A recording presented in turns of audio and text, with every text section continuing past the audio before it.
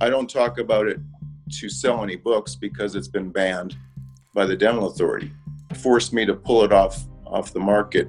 So the topic of the book is over-treatment of patients by cosmetic dentists and the reasons why this has been happening, and the reason that the authorities have not done anything about it. Right. A lot of these dentists are dedicated to education. They just unfortunately took the wrong path and dedicated themselves to the wrong seminars. You know, the way they talk, if they can rattle off nerve pathways, use all kinds of dental terminology to show that they know a lot, but unfortunately it can be a lot about something that's based on an incorrect science, partly motivated by how much money they can make, partly motivated by the respect for their mentors. They don't want to admit that they've been misled. I mean, it's embarrassing. Probably most dentists at this point would agree that if they looked at the recommendations of some of these dentists, they would disagree. They would not want it done to a loved one. They would talk about it behind their backs, but to talk to the public, to talk to someone like you, risks being alienated.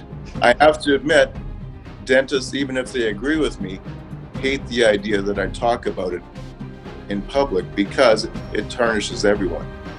It tarnishes us all because we've let this happen. Medical error is purported to be the third leading cause of death in the US, killing 250,000 Americans annually. 23% of Europeans have been affected by medical error. Bad science embeds ME as medical harm globally, making millions missing. But less than 10% of medical errors are reported, because medical error is the secret many healthcare systems and governments work hard to hide. Wrong medication, wrong dose, amputate the wrong limb. I am Scott Simpson, host of Medical Error Interviews, and I talk with patients and families, physicians and advocates about medical error. They share secrets, stories, and most importantly, solutions. Medical Error Interviews is brought to you by my online counseling service, remediescounseling.com, a safe space for people affected by medical error, chronic illnesses, and other life matters. A note of caution: some may be distressed or triggered by the medical experiences of guests. Hello, humanity. I'm Scott Simpson, host of the Medical Error Interviews podcast. Now, I have to admit that when I first started this podcast, harm to patients from dentists was not even on my radar.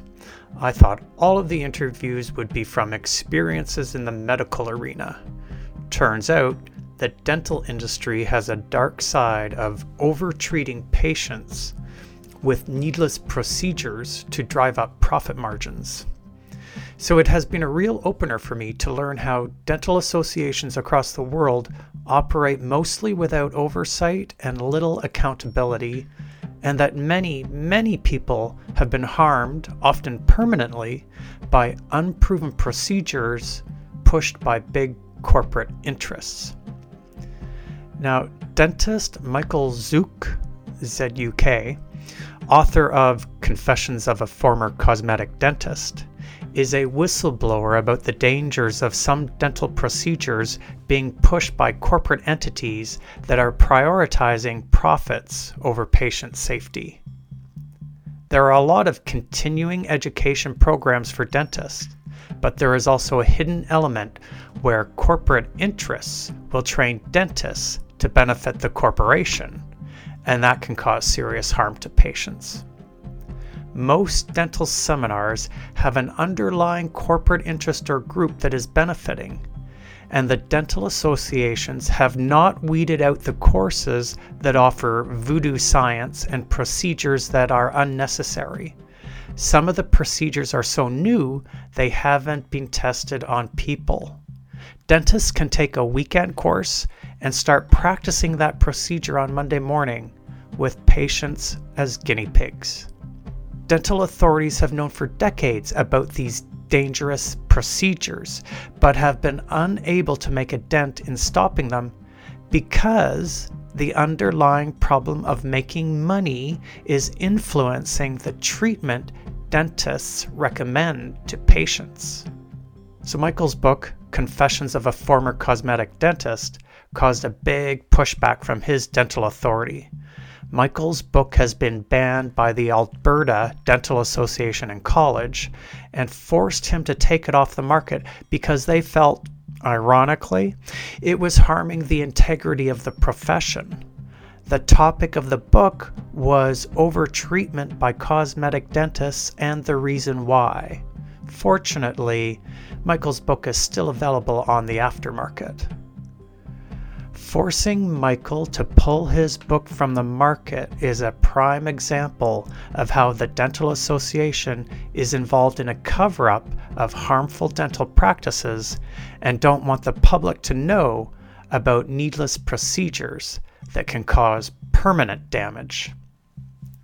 If you would like to support the podcast, you can subscribe on iTunes, Spotify, Podbean, and other podcast platforms. You can also support the podcast by becoming a monthly patron. Premium patrons of the podcast get access to video versions of the podcast episodes. Go to patreon.com/medical error interviews to become a premium patron of the podcast.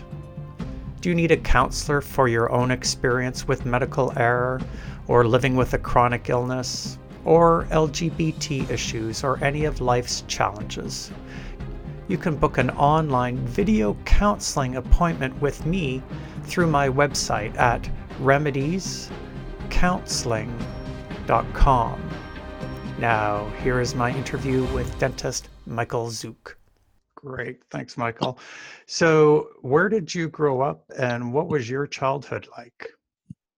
I grew up in Spirit River, Alberta, so that's north of Grand Prairie, quite far north, a population of 1,000 people. My dad was a minister there. He also got into politics and he became the mayor, and got into some trouble just kind of mixing politics with religion, and looks like I'm heading to the same issue where I like to cause trouble myself.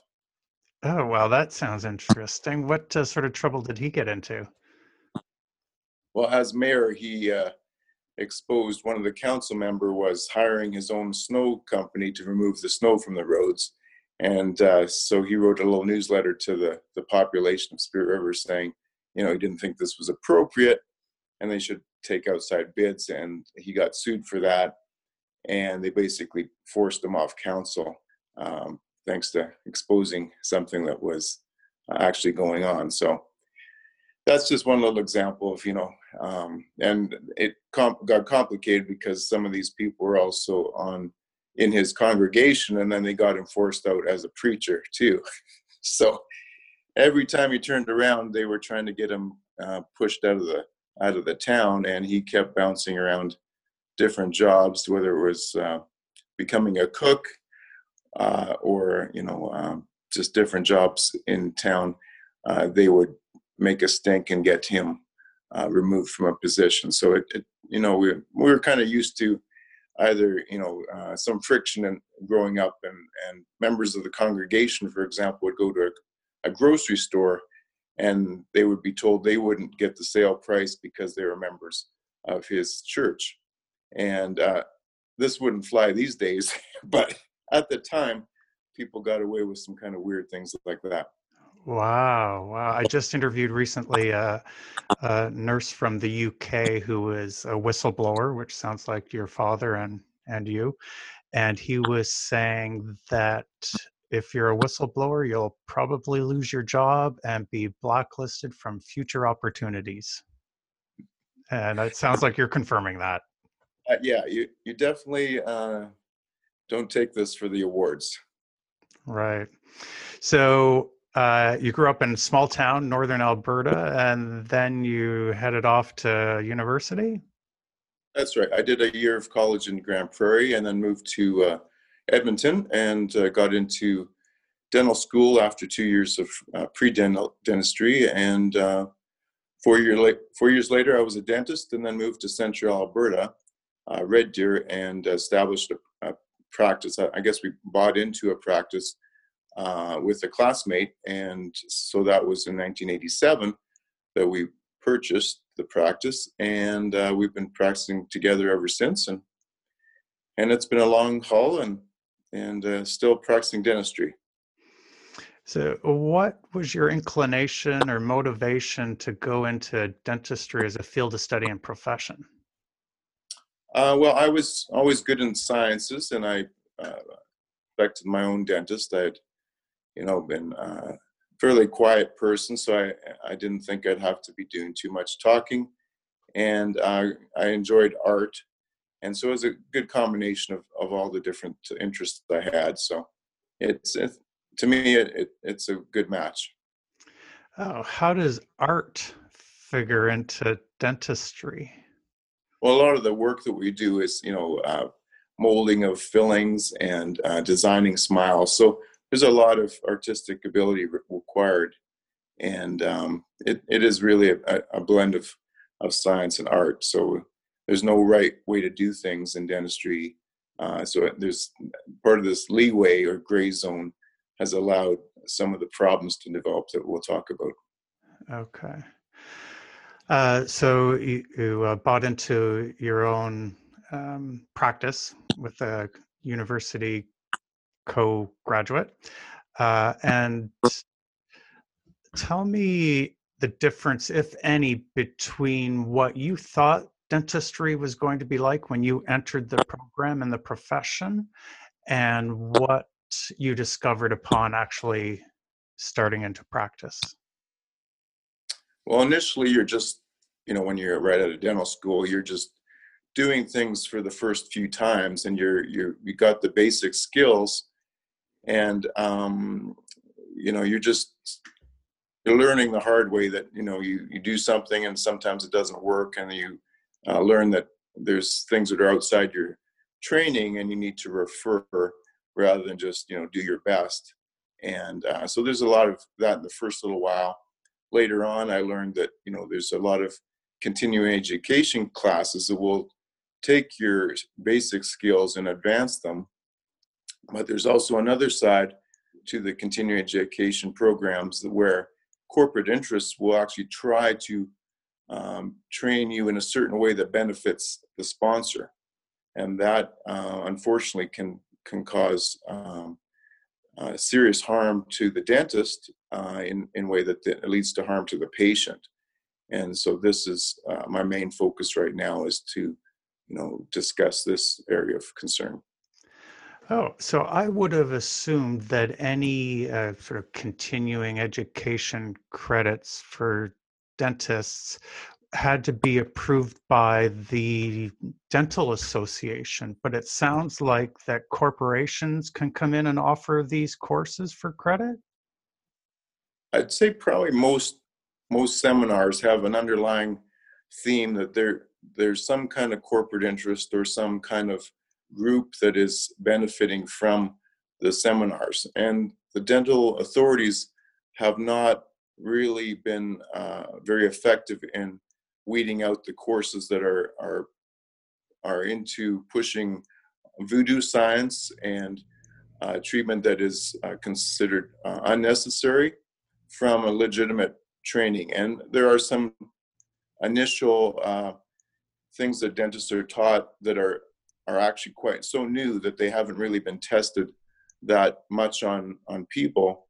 And basically the patients become the guinea pigs, and you might take a course on the weekend and be trying to offer it on Monday morning after you've been sold on this style of treatment or these products. You often end up ordering tens of thousands of dollars of products and equipment after being motivated by these amazing presenters. Wow, so that sounds frightening. And now that I've already interviewed a couple of people that have had bad experiences with dentistry, I'm starting to learn a lot more about the whole industry. And a couple of them were also saying that the short-term weekend courses were not really valid or reliable courses. Now, sometimes that's true, and other times you have to realize that a dentist taking a course already has a background, many thousands of hours of doing certain skills, and a lot of times the courses are just a slight modification of a procedure, for example, or maybe changing to a different product that supposedly offers some different benefits. Perhaps the material is stronger or more aesthetic or whatever. But the seminars, unfortunately, are organized in a way that they're really kind of like going to a condo sales presentation. So you don't know you're being pumped up into becoming a lifetime client, and it may not be just a weekend seminar. They may actually want to hook you into extended seminars. So you may take hundreds of hours of courses from a certain program, but what if the program is teaching you an inappropriate way? So I wouldn't necessarily focus on, is it a weekend course or not? I'd say, is it a course that is teaching a standard of care, or is it teaching a gray zone, or is it teaching a voodoo science that is just simply so far out there that it's causing harm to patients? And it's not just, a different brand of filling. What if your whole mouth is being drilled based on an inappropriate approach that the dental authority knows has been going on for decades, and yet has been unable to really make a dent in stopping? How come? Well, because dentistry is a blend of art and science, we can't say that one way is the absolutely only way of doing things. There's many ways to paint a picture, and there are many approaches that also work. And it's amazing that even orthodontists will admit right now they don't necessarily know the definition of straight teeth. You would think, okay, they're the experts, but there's no true definition of straight teeth. So each approach might have a slightly different variation on the angulation that they consider acceptable, when they would refer for jaw surgery, or when they would treat it with a different appliance. There's many different approaches, just like religion, we could say. Is there one true religion? Well, not necessarily. And how many years have we fought this out?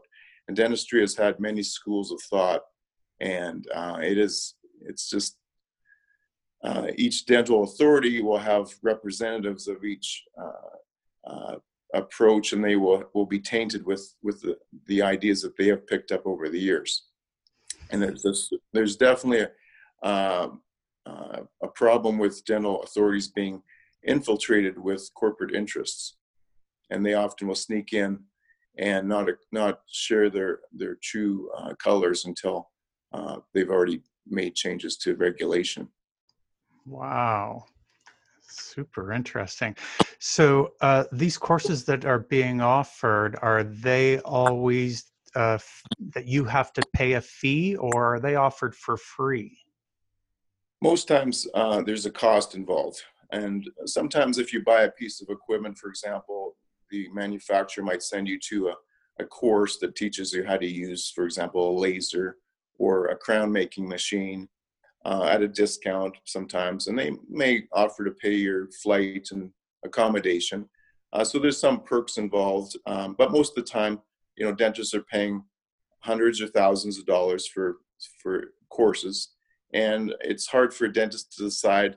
Two courses might have the same topic of, say, full mouth reconstruction, but one might be taught by a prosthodontist who teaches more of a standard of care, and one may be taught by a general dentist who has a lab paying him to talk about an approach that means that the dentist will be learning to do a full mouth of crowns, based on a slightly different approach that may not pass the standard of care.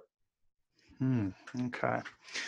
So when did you start to run up against the system?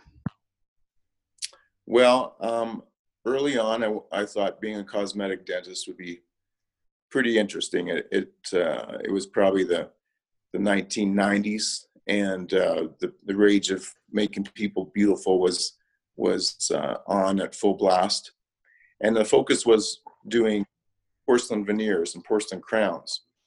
And that I went to a number of courses. I went to some weekend courses sponsored by a local dental lab, and the treatment that they were talking about, it just seemed to be very aggressive. So the idea at the time was to do instant orthodontics for crooked teeth. So you take teeth that were nice teeth, but they were crooked, and you drill them quite heavily and cover them with porcelain crowns and veneers and make them look straight. And the amount of drilling was quite, horrific. You would often have to do root canals because the amount of drilling would kill the nerve, or you'd encroach on where the nerve is. And to me, that amount of drilling just seemed to be obscene. And I thought, this is inappropriate. And it just didn't go with my conservative approach of trying to drill as little as I could. So I did take some other courses that took me on a combination of different skills. For example, combining orthodontics and bonding, and trying to do less drilling. And most of the courses that were promoted by a dental lab tended to promote more crowns. So you could see that this underlying problem of how are they going to make more money affected what they recommend for treatment. So as a dentist, I learned that the courses could not be trusted to teach you treatment that was either appropriate or conservative. And if you ran into trouble, I didn't see them coming to your defense. They would just say, well, you're the dentist. You made that choice. So at this point, I don't trust seminars, and there's a big thrust towards exposing lies within seminars. A lot of seminars are pushing equipment that does not provide the benefits that they present, and it's quite an embarrassment to the whole profession. So in the drug approval world of the very broad healthcare, there in Canada, there's like a whole bunch of layers that drugs have to go through to get approved. And the same thing with medical devices. And it sounds like it's different for the dental industry and the devices that you folks use. Well, there's definitely certification programs, but they apparently aren't that stringent. And I believe a lot of the studies that they're submitting to Health Canada, for example, or to dental authorities, are studies that are not they're not necessarily truthful. We could say if there's 10 studies and 9 of them are negative, and there's one that's positive saying, okay, this product did work, they're going to show the one study out of the 10 that supports their claims. And I think under intense scrutiny, a lot of these seminars would not hold up with what they're promoting. So you say there's been pushback against the seminars and sort of outing them for not being very healthy. Where is this movement coming from? Tell me a bit more about that. Well, this is kind of a quiet movement within the profession, because anytime this bubbles to the surface, it creates concern in the public eye, and the profession generally feels that it's already tough enough being a dentist. Why do you want to air your dirty laundry out in public? So these topics will come up at conventions. For example, an orthodontic convention. One topic was if an orthodontic salesman was Pinocchio, the idea would be like his nose would be quite long. So orthodontic companies have been known to lie and exaggerate the benefits of certain brackets, for example, certain wires, certain gizmos that were supposed to speed treatment. For example, there's a little vibrator that a patient is supposed to bite on for 20 minutes a day, and it was supposed to speed treatment by 50%. And for $1,000, you would think it would work. But at the same time that a seminar is being presented to say that this product does not work, if you go to the floor where the products are, you can buy that product. And this has been going on for years. So even though we seem to see the truth that a lot of these things don't work, not every person in the field is aware of these issues. And it takes years before things get pulled off the market. Wow. Okay. So I did notice that you wrote a book in 2010. Yes, I've got it. I've got a rare copy of it right here. Confessions of a Cosmetic Dentist. And I don't talk about it to sell any books because it's been banned by the Dental Authority. So the Alberta Dental Association and College forced me to pull it off the market in 2011. So it had been out for just over a year, and it got a complaint from a competitor who felt that it was harming the integrity of the profession. So the topic of the book is overtreatment of patients by cosmetic dentists, and the reasons why this has been happening, and the reason that the authorities have not done anything about it. Okay, so you wrote this book, and the Alberta Dental Health Authority came down on you and forced you to withdraw it from the entire market, not just the Alberta market? Right. They look at themselves as a global word police. So whatever I say or do, they even looked at seminars I presented in Florida. And I had presented to dentists as the uncosmetic dentist. And I was trying to encourage dentists to do more orthodontic treatment and less veneer treatment. And they looked at even my seminar information, and whatever I did online or in the written words, they've written up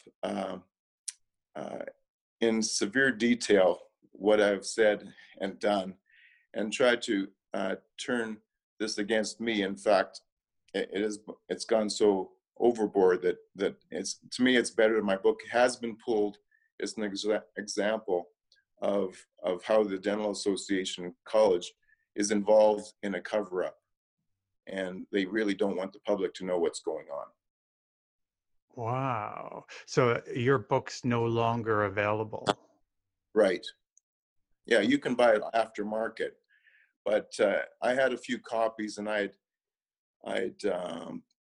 had sent a copy to CBC Marketplace. You may recall there was an episode where they went undercover to dental offices called Money Where Your Mouth Is. And they visited my office. And even though the book was pulled at the time, it was powerful enough that they would come and visit me. And in that interview, a patient, a 15-year-old girl, had come for a consultation that day, and she was told she needed all her teeth capped, all her teeth crowned, because of sensitivity. So that would have been a full mouth of drilling down to little stubs of teeth. She would have been irreversibly harmed for life. And her sensitivity went away in a couple of weeks just using Sensodyne toothpaste. So this is just an example of why I need to speak out. The overtreatment is just absolutely unbelievable. Yeah, that is just incredibly frightening. So what is the motivation of these dentists that are overtreating? Well, obviously, if a dentist can make $60,000 for a full mouth of treatment, there's money involved. But to me, it is more the dentist has been misguided by these seminars that tend to make the dentist think they have special training. They make the dentist think that they're helping these patients. So I think most dentists who are doing full mouth irreversible treatment based on an incorrect science are just basically like a terrorist bomber who's been infused with information to give up his life and to blow himself up for a cause. And these dentists, they really strongly believe what they're doing is correct, I think, for the most part, and don't just do it for money. But these seminars will take you with very little training in the subject. For example, full mouth reconstruction, which we're in dental school, we're told to refer them to the prosthodontist specialist. But they will try to make you think you have these skills to make this massive amount of treatment from one patient. And the risk of this kind of treatment is very high. And a lot of patients are losing their teeth prematurely because they're listening to their dentist. So it's kind of scary to think you're not only often wiping out the patient's life savings and dooming them to a lifetime of replacement teeth, but you're also, this treatment drills the teeth down to stumps that often snap off and lead to loss of the teeth. So you think you go to a dentist to help keep your teeth, but in these cases, patients are losing their teeth. Wow. So it sounds like they've drank the Kool-Aid. They've totally bought into what the corporations are selling, maybe because that prevents them from having cognitive dissonance between sort of their morals and values and what they're doing. Because it would be hard to imagine not having those big dollar amounts, $60,000, as a motivation. But I'm more concerned about how the dental authority is coming down on you for wanting to have open conversation and awareness about this, and seemingly protecting the folks that are doing the harm. Well, I think it was quite a mistake for them to make a fuss over my book, because in their own newsletter that was sent out to Alberta dentists a few years before, they sent out an article written by a prosthodontist in the United States called Dr. Gordon Christensen. And his article is titled, "I Have Had Enough." And in the article, it talked about the incorrect information at continuing education courses. It talked about gross over-treatment of unsuspecting patients in the name of cosmetic dentistry. And he said cosmetic dentistry has turned into a monster. And it was clear that, the Alberta Authority had sent this out to scare dentists to say, listen, there's something going on here. You need to be careful. On the other hand, on the back of the newsletter, for almost probably 20 years, the dental lab that was promoting this overtreatment had been running full-page advertisements for these seminars and had been getting awards from the dental authority. So the lab owner that promotes this type of irreversible treatment was given an honorary award in the Alberta Dental Association in college. He was also given a Friend of Dentistry award by the Canadian Dental Association. So you have someone promoting very irresponsible treatment, getting the highest awards in the dental business. You have the dental authority in Alberta being paid every month for advertising these seminars. And you also have the same dental authority giving credits for these seminar courses the dentists are going to.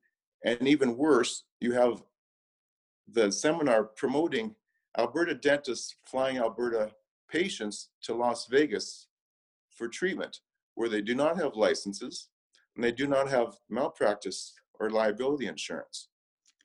So the Alberta... Sorry, Michael, run that by me again. Alberta doctors are flying their dental patients to Las Vegas so they can do procedures on them and not be open to malpractice. Well, I think they're open to malpractice lawsuits, but the problem is the malpractice insurance would only cover the dentist in Alberta. The dentist flies the patient to Las Vegas for live training at this mecca for this type of approach, and in the fine print of the insurance, it would say you would not be covered. And I reported this to the dental authority in Alberta multiple times with no response. They did not want to embarrass their friend who was advertising this treatment. And patients, when they did complain, were given the cold shoulder. So in my book, I believe I included a little excerpt of the story of one of my dental assistants who was actually flown down as a guinea pig by another dentist. And she complained to the dental authority.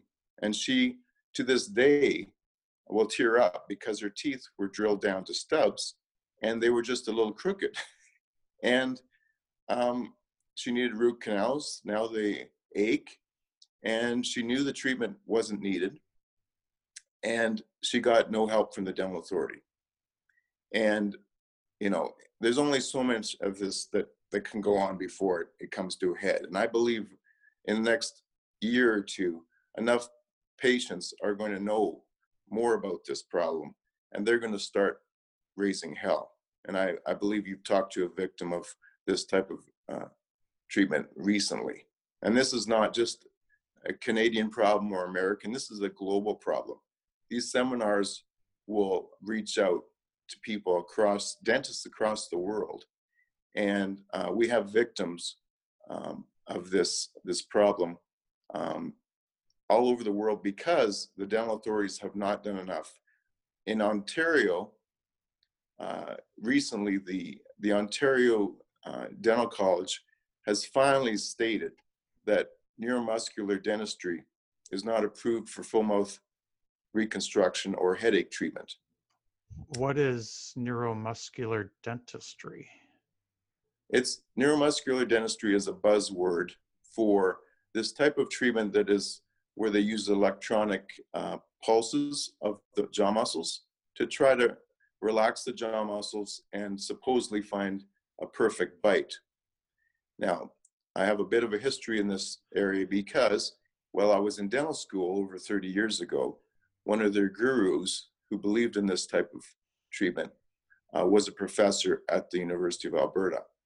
So I saw firsthand his approach, which has been twisted and warped in a way so that now they can have an excuse to have a full mouth of crowns. So the Ontario Dental College would not have come to this conclusion lightly. They are the largest dental college in Canada, and Manitoba has joined this. And now, because of this, you know, they're going after the approach. So neuromuscular dentistry is the buzzword that they went after. Well, of course, these dentists have now changed their term. Now they're calling themselves physiologic dentists. So simply, you know, when they hear that neuromuscular is the bad way of doing it, they simply change the terminology. Their approach would be the same. And there are different schools of spin-offs from this neuromuscular dentistry, but the dental authorities are not moving fast enough. I took it on myself to notify all the provinces across Canada and most of the state boards in the US of this ban in Ontario, which is to me a landmark decision to actually name a concern about this approach. And I have had a few responses, and I believe there's a currently right now the Nevada Dental Board is being torn apart by the governor, partly due to a victim of this type of treatment who's standing up to the dental board and exposing corruption within it. So unfortunately, Alberta's dental board and Nevada's dental board are joined at the hip in this problem related to the promotion of this type of treatment by a Canadian dental lab that also has offices or locations in the U.S. So it's Wow. So it really sounds like the Alberta Dental Board is a cozy little group of probably men who are making money and controlling things, and it seems that what they're looking out for are their own interests / corporate interests, and not really the dentists, and especially not the patients. right. Patients are not getting represented in this equation. The dental authority has turned a blind eye. As an example, a patient who has been treated by a dentist known to be in this group, and she did an approach that is a typical instant orthodontic approach, where you tell the patient they should have orthodontics, and they say, no, I just want straight teeth with veneers. And you warn them, you might need a few root canals. And they accept that as a possibility. But when it happens, then they get upset. And rather than paying the patient for the root canals that were needed, the dentist made the decision to argue about it, and then the patient went to the dental authority. So this Alberta Dental Authority used this dentist as a example, we'll say, and nothing was written out naming the approach that she was known to follow, but it was clear that they wanted to make an example of her. And the amount of time and money that they spent on investigating her case ran probably into the hundreds of thousands, and some have said there's been over $1 million in legal fees. So how much did the patient get? $11,000. So if you get lawyers make $1 million and the patient gets a refund for what was done, there's something wrong with that system. So why do they want to change it? The lawyers aren't going to change it. The lawyers are making a fortune. If a patient has a problem and goes to the lawyers, they don't want their cases. There's not enough money to be made by a lawyer. The lawyers want the traffic accident cases, sedation injury. Of course, they'll go for that. But if you've had all your teeth ruined, good luck finding a lawyer. Now, I've heard, I spoke with a cancer patient who had a wrong procedure done that spread the cancer in her body. And she went to a lawyer, and the lawyer said to her, we could sue, but this is how it's going to play out. The lawyer or the doctor's profession are going to fight you for years and years and years, and they're going to pay lawyers to do that. And even if we win, the maximum amount of money that you will be awarded is your lost wages. And that's not going to be enough to pay my bills. And it sort of sounds like it's the same thing with dental patients who've been harmed. Right. I'm not up on, I think every province would have its own limits on personal injury and whatever malpractice lawsuits, that kind of thing. But the main thing is lawyers aren't making enough money, so they couldn't care less. And patients are left in limbo. The dental authority doesn't know what they're doing. They have non-dentists trying to answer questions. They're claiming that there's no standard of care for TMJ treatment, for example, and anything goes. They're going to blame Health Canada and anyone else but themselves, and they'll do just preliminary investigations. And if they offer the patient a refund, that is just a fraction. If you get your full mouth over drilled and you only get a refund, that has no relationship to the actual harm that occurred if you did not need the treatment from the beginning. It's like if you were given chemo and you only had a cold and you ended up with liver damage and all kinds of organ failure because of treatment that wasn't necessary. This is severe overtreatment and malpractice, and everybody's involved. The dentists who don't say anything. Currently, we have 2 dentists on the council that have been trained by this questionable program. 2 of them. And I'm not saying that they agree with the program. I know for sure one has spoken out against it, but I know at least one of them has taken part in flying patients down to Nevada for training. And he knows all about this. And he should not be sitting quietly and letting a lawyer at the dental authority make a stink about a book that talks about it. This is ridiculous. Yeah, wow. I was going to say, oh, it's like a snake oil salesman, except it's not like snake oil salesman. That's usually innocuous placebo stuff. This is harmful procedures that are going to follow these patients around for the rest of their lives and cost them more money, time, energy, health. Oh, it's irreversible damage. And yeah, you'll just have to talk to a few more victims. It is terrifying. I was in correspondence with a lawyer in San Francisco, and I believe she was a malpractice lawyer even, and she became a victim of dental overtreatment, but with this type of approach, full mouth of crowns. And she sued the dentist, and her remedies after getting a full mouth of drilling complicated the legal issues. But the main thing is it can happen to anybody. You can be, a Harvard scholar and be fooled by misinformation. And in this case, it's extremely harmful to patients. And like doctors, the culture is to trust your dentist. They're a professional. They know what they're doing. They have the patient's best interest at heart, is what we think. Right. A lot of these dentists are dedicated to education.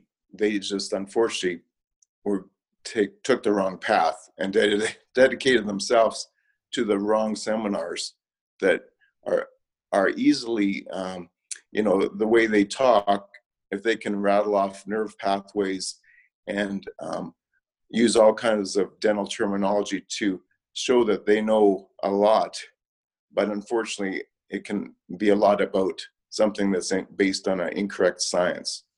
And they're fixated on this, partly motivated by how much money they can make, partly motivated by the respect for their mentors. They don't want to admit that they've been misled. I mean, it's embarrassing. Yeah. They often stay with it.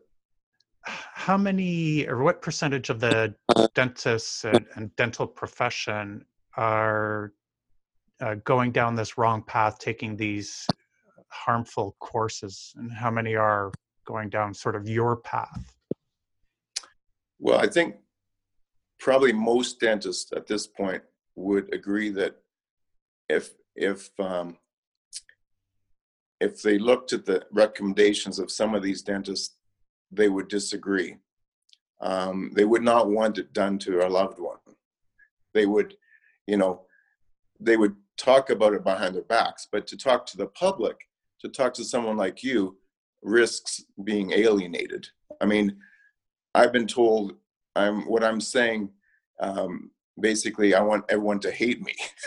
So I have to admit, dentists, even if they agree with me, hate the idea that I talk about it in public because it tarnishes everyone. It tarnishes us all because we've let this happen. But it's still going to keep going on. Currently, it is going on right now. The same dental lab has been promoting some of their dentists as TMJ experts. And for folks who don't know what TMJ is? Sorry, jaw joint experts or bite experts in magazines that go to the public. So you see this they're going direct. So a dental lab usually would sit back and wait for a referral from a dentist to do their crowns for the patient. But now they're jumping the gun and going and trying to promote their dentists that use their system to the public. And so any claims that they make are probably below the radar from the dental authority because they don't have dental licenses. They can't go to the dental lab and say, well, we're pulling your license. They can go to the dentist who's advertised it and say, you knew that this was going on. You shouldn't have allowed this. More than likely, they'll just get a letter and say they won't do it again, and they'll just do something different. But this has, again, been going on for over 20 years. All these people are top level awarded. They're making millions of dollars. And this has to be exposed. It's just insane. So when you wrote your book in 2010, there was the big pushback from that where your book got yanked from sales. What other ways has the Alberta Dental Authority pushed back against you? Well, you name it. They launched multiple prong attack. They have attempted to, they are trying to discipline me for my advertising, and my advertising related to my approach to use more orthodontics in cosmetic treatment, and it is worldwide. Everyone is moving to this, combining orthodontics with some bonding, with some whitening. What is orthodontics and bonding? Orthodontics would just be straightening teeth, whether it's with orthodontic wires or with clear aligners, for example. And bonding is composite or white fillings. So there's many ways to make a person smile a little bit better. But my approach was just, I strongly believed that it was insane to over drill teeth when you didn't have to.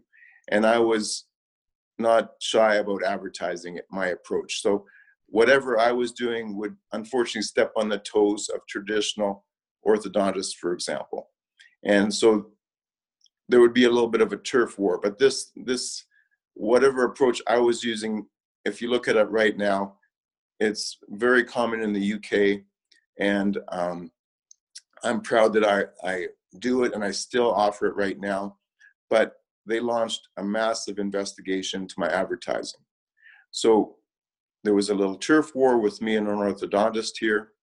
I go into a hearing. They have 17 binders of advertising complaints about me. So they went through, as I said, page by page, everything I did and I wrote about in my book, on my websites, on my seminars that I did to help deter dentists from doing this type of overtreatment.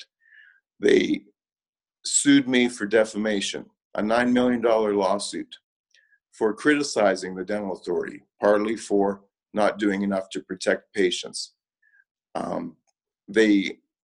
They worked with I reported a dentist who had done something inappropriate to another dentist right in front of me.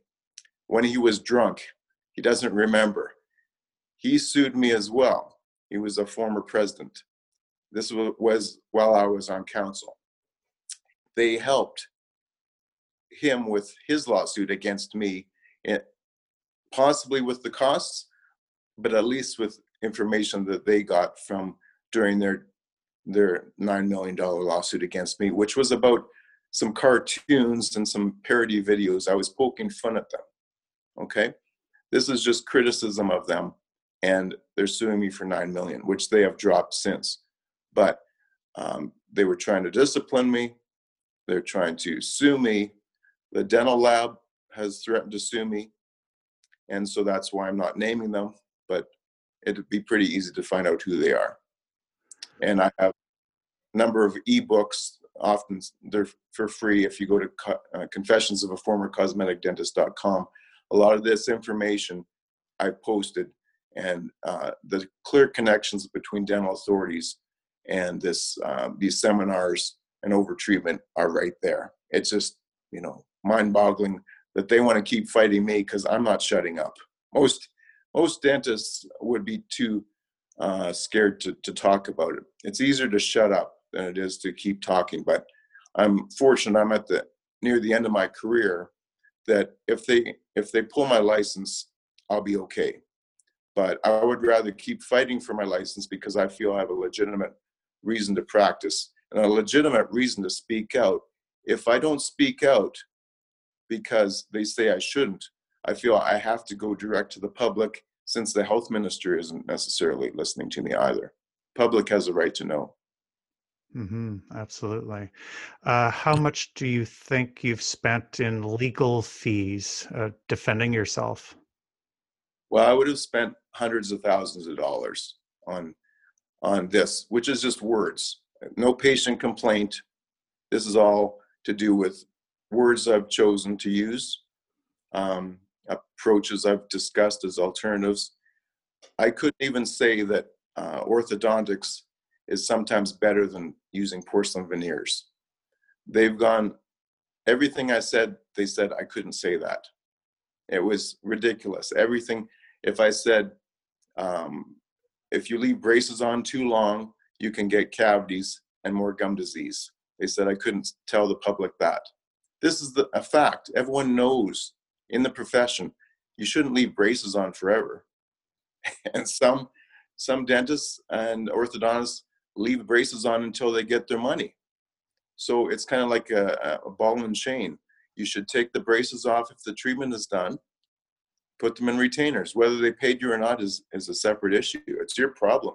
If the patient can't afford the treatment, you shouldn't have done it. But the bottom line is there's turf wars overlaid with all these corporate interests and cover-ups. It's just a mess. And, I'm happy to sit down on my free time and expose all the hypocrisy in our profession. And it doesn't cost me any money to do a video and show that things are still happening. And patients, as you know, patients are still being hurt. So I'm really curious how you've managed to not get your license pulled, because it sounds like they've got it out for you. Oh, if they could pull anyone's license and get rid of somebody, it would be me. But they have tried. They've spent more money on my case than they've spent on British Columbia, for example, in a 5-year period. I think they've spent more on legal costs and disciplinary attempts on me than all the dentists in BC.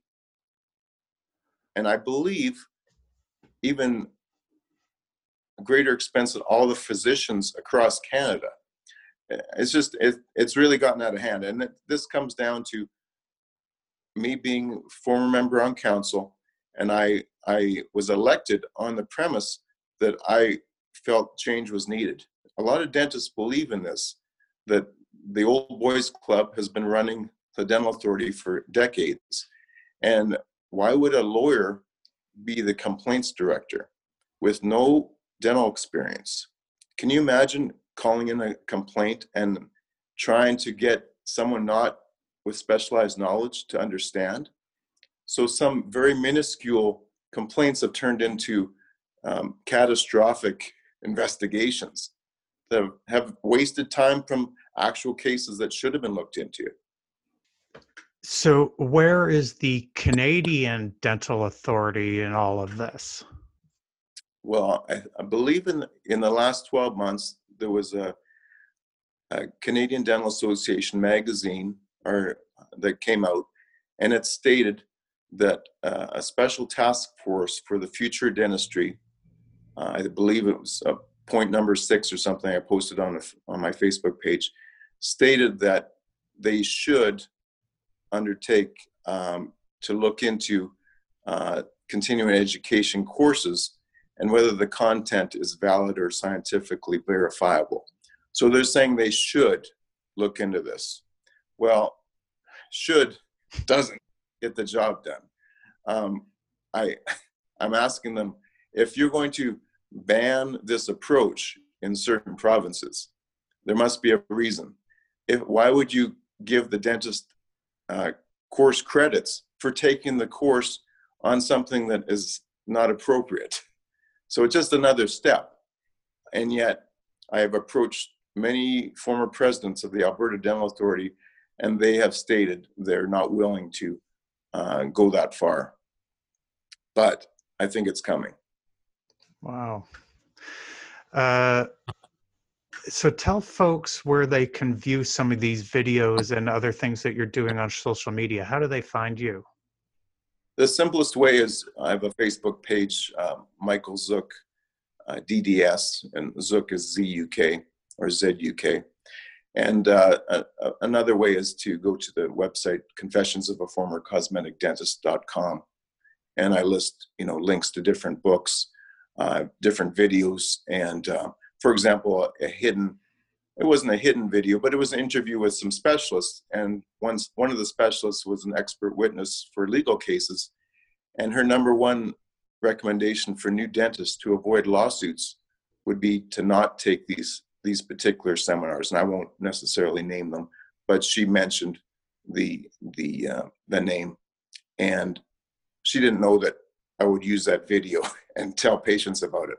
But unfortunately, that's what we have to do, is we have to, if we can't talk about these things out in the open with public knowledge of everything we're talking about, then there's something wrong. We shouldn't be hiding these ugly secrets just because it might hurt somebody's feelings.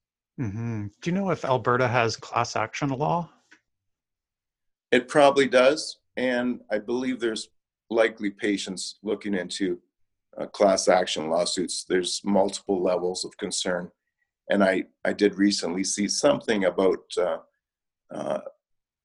class action lawsuits being tested against authorities as well. Interesting. I'll want to follow that and see where that goes. So what are you planning for the future? What are you planning for moving forward to sort of take on this whole problem?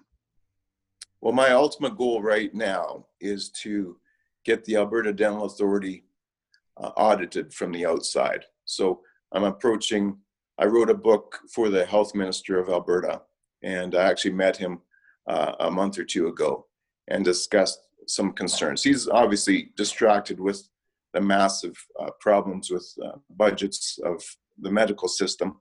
He's luckily not having to worry about dentistry that much, but the BC Dental College was recently audited, and there was a long list of concerns. As I said, the Nevada Dental Board has just been ripped to pieces by the governor there with concerns of corruption. And I guarantee that the Alberta Dental Authority would not hold up under an outside audit, and that's what I'm requesting from. If it comes from the health minister, then that's a big hammer. They're going to be forced to change, and if they don't change, the dental authority can be torn apart. It currently has the association side joined with the college side in Alberta, which is kind of like, pro-dentist and pro-patient joined together. So they're supposed to represent both parties, but for the most part, they're just representing themselves. And a lot of these insiders seem to get cushy jobs and connections when they're associated with this. And they're also, there's a lot of corporate interests that are protecting their own turf. The patient really is way down on the totem pole. And as an example, when there was a sedation injury in Edmonton a number of years ago, a young girl she came out of surgery, dental surgery, and she had complications from the sedation recovery. And the dental authority in Alberta said they were not going to revise the surgical sedation guidelines just because that happened. But then they changed their tune and said, okay, well, yeah, maybe we should. And that was just an example of, their lack of focus on patient concerns. And they were worried, for example, that they would step on the toes of maybe specialists that wanted to do the double duty of being the sedation dentist plus do the dentistry as well. So it's messy, but I'm putting my time in, and I think it's my way of giving back to the profession that was very good to me. And I think overall, it's going to come out better for everybody. What would you, I finally remember the question I wanted to ask you before. What would you say is the most egregious example of patient harm that you've experienced? Well, it's related to this overtreatment. I think it's a common um, uh, outrageous uh, idea to drill down every single tooth in a person's mouth is ridiculously unacceptable, and that's related to this approach. Then the next wave of thing that is coming, that is going to be another scandal, will be good teeth being pulled out so people can have implant teeth. And the public thinks implants are the second coming. Well, they're not as good as your own teeth. So, we've had some problems. We haven't this has been going on 20 years with this old problem. Now the next wave is dental implant problems. And that's not my area of expertise, but I'll tell you, it's going to be a mess. Yeah, somebody I interviewed earlier, they were given an alloy that they were reacting to or was leaching into their body, making them, very ill. Yeah, that could be one problem, but another thing is implant failures. If you have a full mouth of implants based on just a full mouth of teeth based on, say, 4 implants, all on 4, for example, and you lose one of the implants, the inside joke is all on 4 and none on 3. So if you can't afford to easily pay for that full mouth of treatment 2 or 3 times over without blinking, you probably shouldn't be doing that approach, because there's a good chance your treatment is going to fail. I mean, when it fails, it's 100% failure for you. Wow. So does that mean you have to get new implants made and have the whole procedure done over again? Or what is the remedy for that? Right. It's sometimes impossible to retrofit an implant into a advanced superstructure, and they have to redo everything. So the dentist may have overconfidence in this approach, again, because perhaps the statistics might be from a very experienced surgeon who's been doing this for 30 years. What if your dentist, again, took a shorter program, has only been doing it for 2 or 3 months, and you just happen to be that patient? It's probably the lawyers are going to sniff money at this one, and it's going to create a backlog of complaints in the dental authorities. And again, the dental authorities have no standardized training programs for implants. They wasted tons of time on Botox. You can get a few little shots of Botox from a dentist, reduce your clenching, headaches, and they have so many registered courses that are very intense over something that's, if you get too much Botox, you get a little saggy lip or eye. Implants a different ballgame. Why are they letting all these dental implant courses be allowed for credit? It's insane. There's just not enough regulation. This is a highly advanced surgical procedure, and you can take a weekend course on Monday. You can be screwing a titanium implant in someone's mouth, and it's scary. So what do you think the solution is? I know with the medical field, I sometimes think that the only way that we're going to get the amount of change we need in medicine is to cut off the head of the beast. What do you think is the solution for the dental industry? I think we just need to get some highly critical outside reviews, and not just let this continue. We need to say, okay, what are some standardized approaches to treatment? If a dentist doesn't know how to do something, what retraining is needed?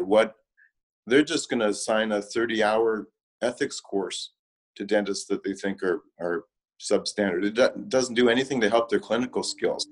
If you take a course, a lot of times you just can go to the course. At the end, you're not tested. It's not like getting a dental degree. These courses just you attend. You can sneak out and go for lunch. You can go to the beach, and you may not even be there.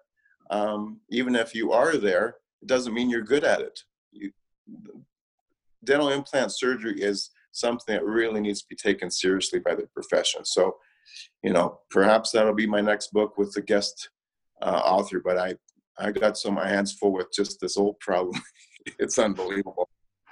Well, Michael, that is really frightening, I must say, just getting your insider view on how this is all playing out. Now that I've talked to a couple of patients that have had such really horror stories, to hear it from your perspective and how, frankly, the health authority seems to be a shit show of good old boys, like you say, and that just does not inspire any sort of confidence or trust in that organization at all. I'm feeling really fearful for all dental patients, because you say this is a global problem. Right. Yeah. I don't want to make patients terrified of going to the dentist. I just want them to choose their dentist carefully and pay close attention to what is being banned by the dental authorities, and talk to the dental authorities to get them to explain, what does this really mean? Because the dental authorities are putting these bans in a very careful context, and they're using words that patients would not understand. They're trying to warn the dentists, but most dentists don't even read all the information from their authorities. So it's time just to say, let's get this out there and let's talk about it. If it turns out maybe I'm wrong, maybe this is the best way to treat patients, and this approach should be the standard of care, that's great. But according to the legal experts that are handling malpractice cases, there's a reason why these people are being sued. So that sounds like a lot of duty to put on the patient to talk to the authority and do the research and figure out, what that particular dentist is trained in and how good is that training. Is there a central location or a repository or a place where folks can go and maybe get a lot of that information? I think it's a black hole right now. I think right now, a lot of the information you could have got from websites, for example, now has been vaporized. For example, you can't check to see if the dentist has been trained by this questionable program, because now the dental authorities don't want you to list your courses that you've taken. So they've taken away the ability for patients to find out if these dentists use an approach that maybe they should not be looking at. So the word policing of what a dentist says about themselves has actually bit the patient in the ass, in that now, hey, now they can just say, well, I'm a general dentist, I do this and this and this. But they used to say, well, I went to this prestigious institution and blah, blah, blah. But guess what? That particular one is not prestigious. It's just one that should be flagged as one that they actually should have their credits taken away from them. And they should actually be forced to retrain on a different standard of care. Just like if someone took a dental implant program in Central America and they were doing implants on patients, the poor patients that were pulled into this seminar, probably paid a few pesos, and it turns out maybe the training was not up to par. Well, that training should not qualify for continuing education. And retraining of dentists that have been misled by these seminars is really imperative. So it doesn't sound like the majority of these dental authorities are even moving in the direction of protecting patients. They're moving in the other direction. I think Ontario and Manitoba has made a slight step in the right direction with this discussion. So now that, people will be informed as this hits the media, with help from people like you.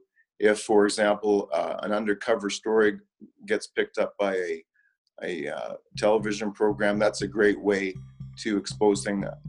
Again, it's sad that it does scare people away from the dentist, but unfortunately, that's just the way we have to go through this cycle of, scaring 100 people because 2 people might be irreversibly harmed. That's just the way it goes, right? Well, Michael, this has been frightening, compelling, eye-opening. I'm also a bit fearful for you in that your license is going to be pulled, but part of me wonders if that even allows you to speak more openly. Like you say, when you retire, you can probably speak even more openly.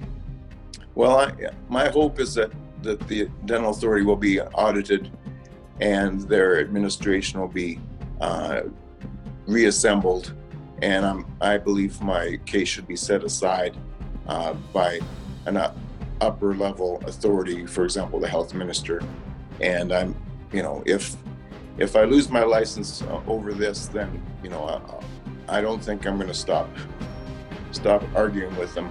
I'll be a thorn in their side for as long as I'm around. Well, thanks to dentist Michael Zook for sharing his experiences trying to raise alarm bells about corruption and cover-up in the dental industry. He's received a lot of pushback from industry insiders trying to shut him down professionally and silence him on social and other media so that they can create more profit. If you would like to support the podcast, please subscribe on iTunes, Spotify, Podbean, or whatever podcast platform you found me on. You can also become a monthly patron.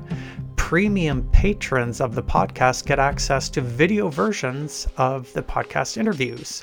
Simply go to patreon.com/medicalerrorinterviews to become a premium patron. And if you're in need of a counselor to deal with the repercussions of experiences with medical error or living with chronic illness, you can book an online video counseling appointment with me through my website at remediescounseling.com. Thank you for listening to the podcast. Be kind to yourself, be kind to others.